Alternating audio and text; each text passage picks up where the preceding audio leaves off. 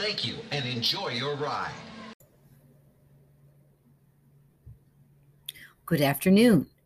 This is Lois Iannell, your storyteller and the director at Eastlake Community Library. This month's podcast of Thrilling Tales offers another selection by the master of short stories, Ray Bradbury. The Black Ferris first appeared in an anthology called Weird Stories in 1948 and was a precursor to the more well-known story Something Wicked This Way Comes. It is about two boys who learn that the owner of a sinister traveling carnival is using an enchanted Ferris wheel to turn himself into a small child. Why? Listen and find out. The Black Ferris. Time is irreversible, or is it? The carnival had come to town like an October wind, like a dark bat flying over the cold lake, bones rattling in the night, morning sighing, whispering up the tents in the dark rain. It stayed on for a month by the gray, restless lake of October, in the black weather and increasing storms and leaden skies. During the third week, at twilight on a Thursday, the two small boys walked along the lakeshore in the cold wind. "Aw, I don't believe you," said Peter. "Come on, I'll show you," said Hank. They left wads of spit behind them all along the moist brown sand of the crashing shore. They ran to the lonely carnival grounds. It had been raining.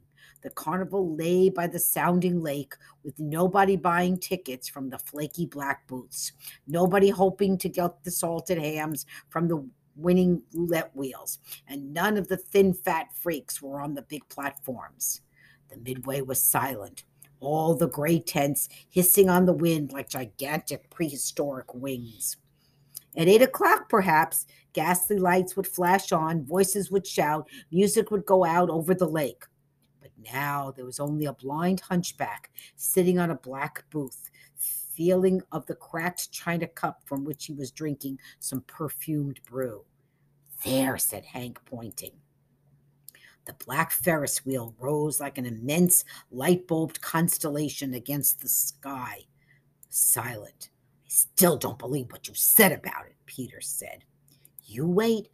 I saw it happen. I don't know how, but it did. You know how carnivals are, all funny.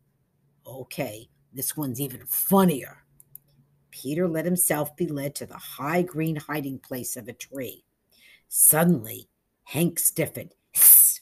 There's Mr. Cougar, the carnival man now." Hidden, they watched. Mr. Cougar, a man of some 35 years, dressed in sharp, bright clothes, a lapel carnation, hair greased with oil, drifted under the tree, a brown derby hat on his head. He had arrived in town 3 weeks before, shaking his brown derby hat at people on the street from inside his shiny red Ford, tooting his horn. Now Mr. Cougar nodded at the little blind hunchback, spoke a word. The hunchback, blindly fumbling, locked Mr. Cougar into a black seat and sent him whirling up into the ominous twilight sky. Machinery hummed.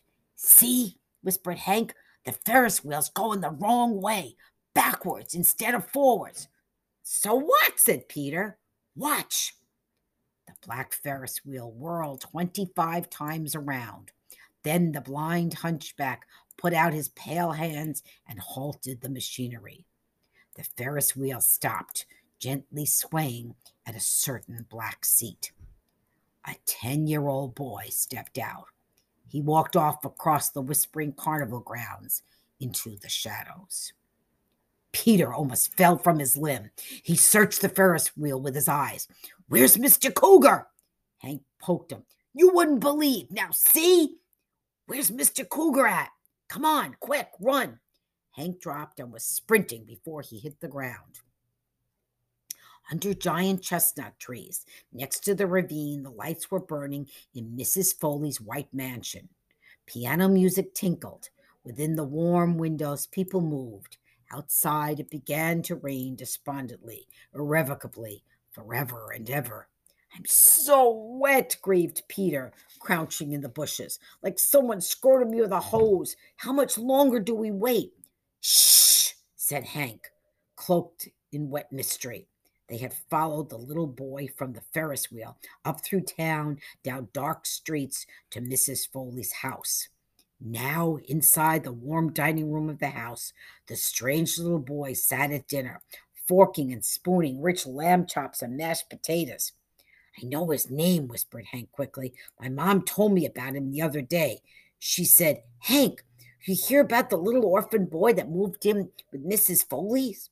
Well, his name is Joseph Pikes, and he just came to Mrs. Foley's one day about 2 weeks ago and said he was an orphan run away and could he have something to eat, and him and Mrs. Foley been getting on like hot apple pie ever since.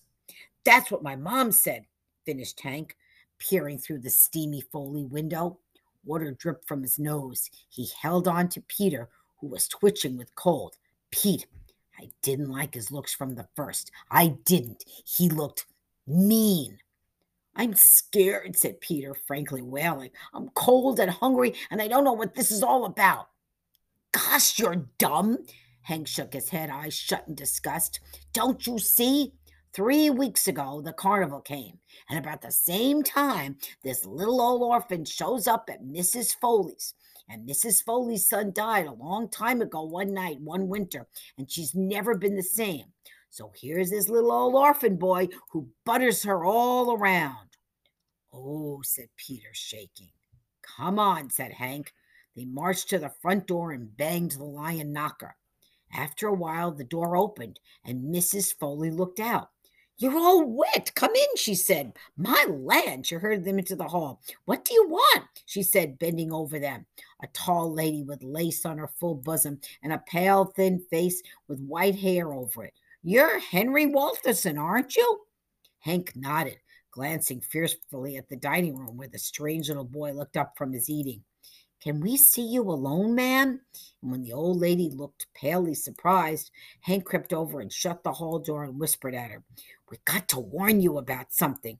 It's about that boy come to live with you, that orphan. The hall grew suddenly cold. Mrs. Foley drew herself up high and stiff. Well?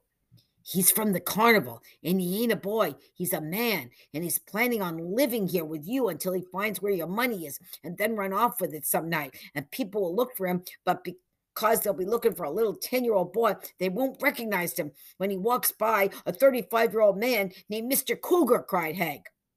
What are you talking about? Declared Mrs. Foley.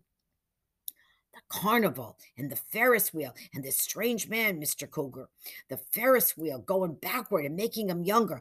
I don't know how. And him coming here as a boy, and you can't trust him because when he has your money, he'll get on the Ferris wheel and it'll go forward and he'll be 35 years old again and the boy will be gone forever. Good night, Henry Wolferson. Don't ever come back, shouted Mrs. Foley. The door slammed. Peter and Hank found themselves in the rain once more. It soaked into them, cold and complete. Smart guy, snorted Peter. Now you fixed it. Suppose he hurt us. Suppose he comes and kills us in our beds tonight to shut us up for keeps. He wouldn't do that, said Hank. Wouldn't he? Peter seized Hank's arm. Look! In the big bay window of the dining room, now the mesh curtain pulled aside. Standing there in the pink light, his hand made into a menacing fist, was the little orphan boy. His face was horrible to see, the teeth bared, the eyes hateful, the lips mouthing out terrible words. That was all. The orphan boy was there only a second, then gone. The curtain fell into place. The rain poured down upon the house. Hank and Peter walked slowly home in the storm. During supper, Father looked at Hank and said, If you don't catch pneumonia, I'll be surprised. Soaked you were, by God. What's this about the carnival?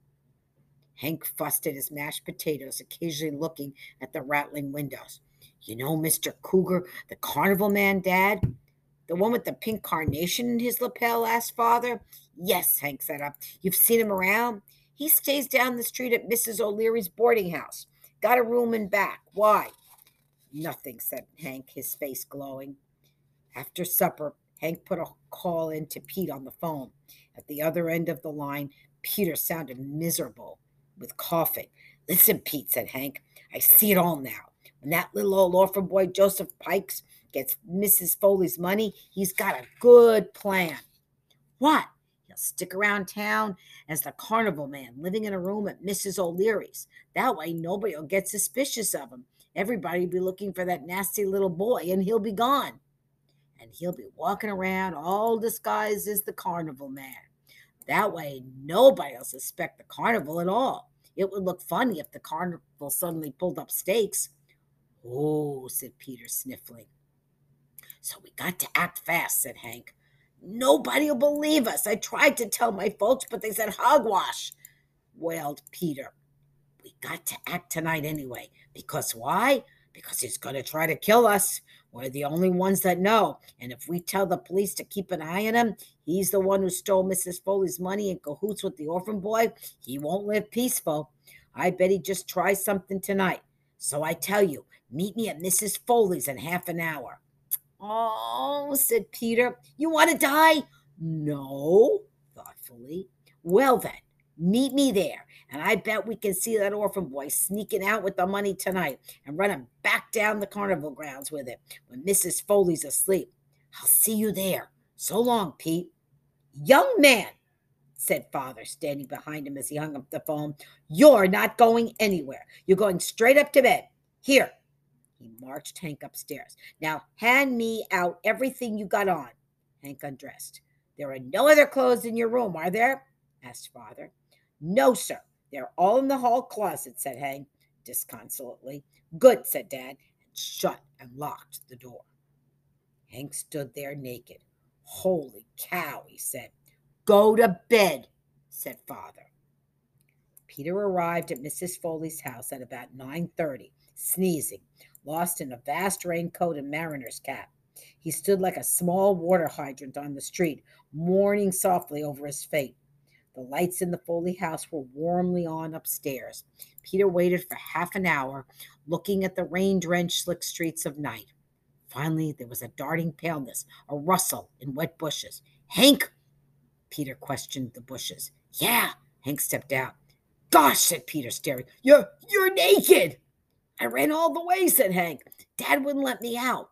You'll get pneumonia, said Pete. The lights in the house went out. Duck, cried Hank, bounding behind some bushes. They waited. Pete, said Hank, you're wearing pants, aren't you? Sure, said Pete. Well, you're wearing a raincoat and nobody'll know, so can you lend me your pants? A reluctant transaction was made. Hank pulled the pants on. The rain lit up. The clouds began to break apart. In about 10 minutes, a small figure emerged from the house, bearing a large paper sack filled with some enormous loot or other. There he is, whispered Hank. There he goes, cried Peter. The orphan boy ran swiftly. Get after him, cried Hank. They gave chase through the chestnut trees, but the orphan boy was swift. Up the hill, through the night streets of town, down past the rail yards, past the factories, to the midway of the deserted carnival. Hank and Peter were poor seconds. Peter waited as he was with the heavy raincoat, and Hank frozen with the cold. The thumping of Hank's bare feet sounded through the town. Hurry, Pete. We can't let him get to that Ferris wheel before we do. If he changes back into a man, we'll never prove anything. I'm hurrying. But Pete was left behind as Hank thudded on alone in the clearing weather. Yeah, mocked the orphan boy, darting away, no more than a shadow ahead now vanishing into the carnival yard. Hank stopped at the edge of the carnival line. The Ferris wheel was going up and up into the sky, a big nebula of stars caught on the dark earth and turning forward and forward instead of backward. And there sat Joseph Pikes in a green-painted bucket seat, laughing up and around and down and up and around and down at little old Hank standing there. And the little blind hunchback had his hand on the roaring, oily black machine that made the Ferris wheel go ahead and ahead. The midway was deserted because of the rain. The merry-go-round was still, but its music played and crashed in the open spaces. And Joseph Pikes rode up into the cloudy sky and came down, and each time he went around, he was a year older. His laughing changed, grew deep.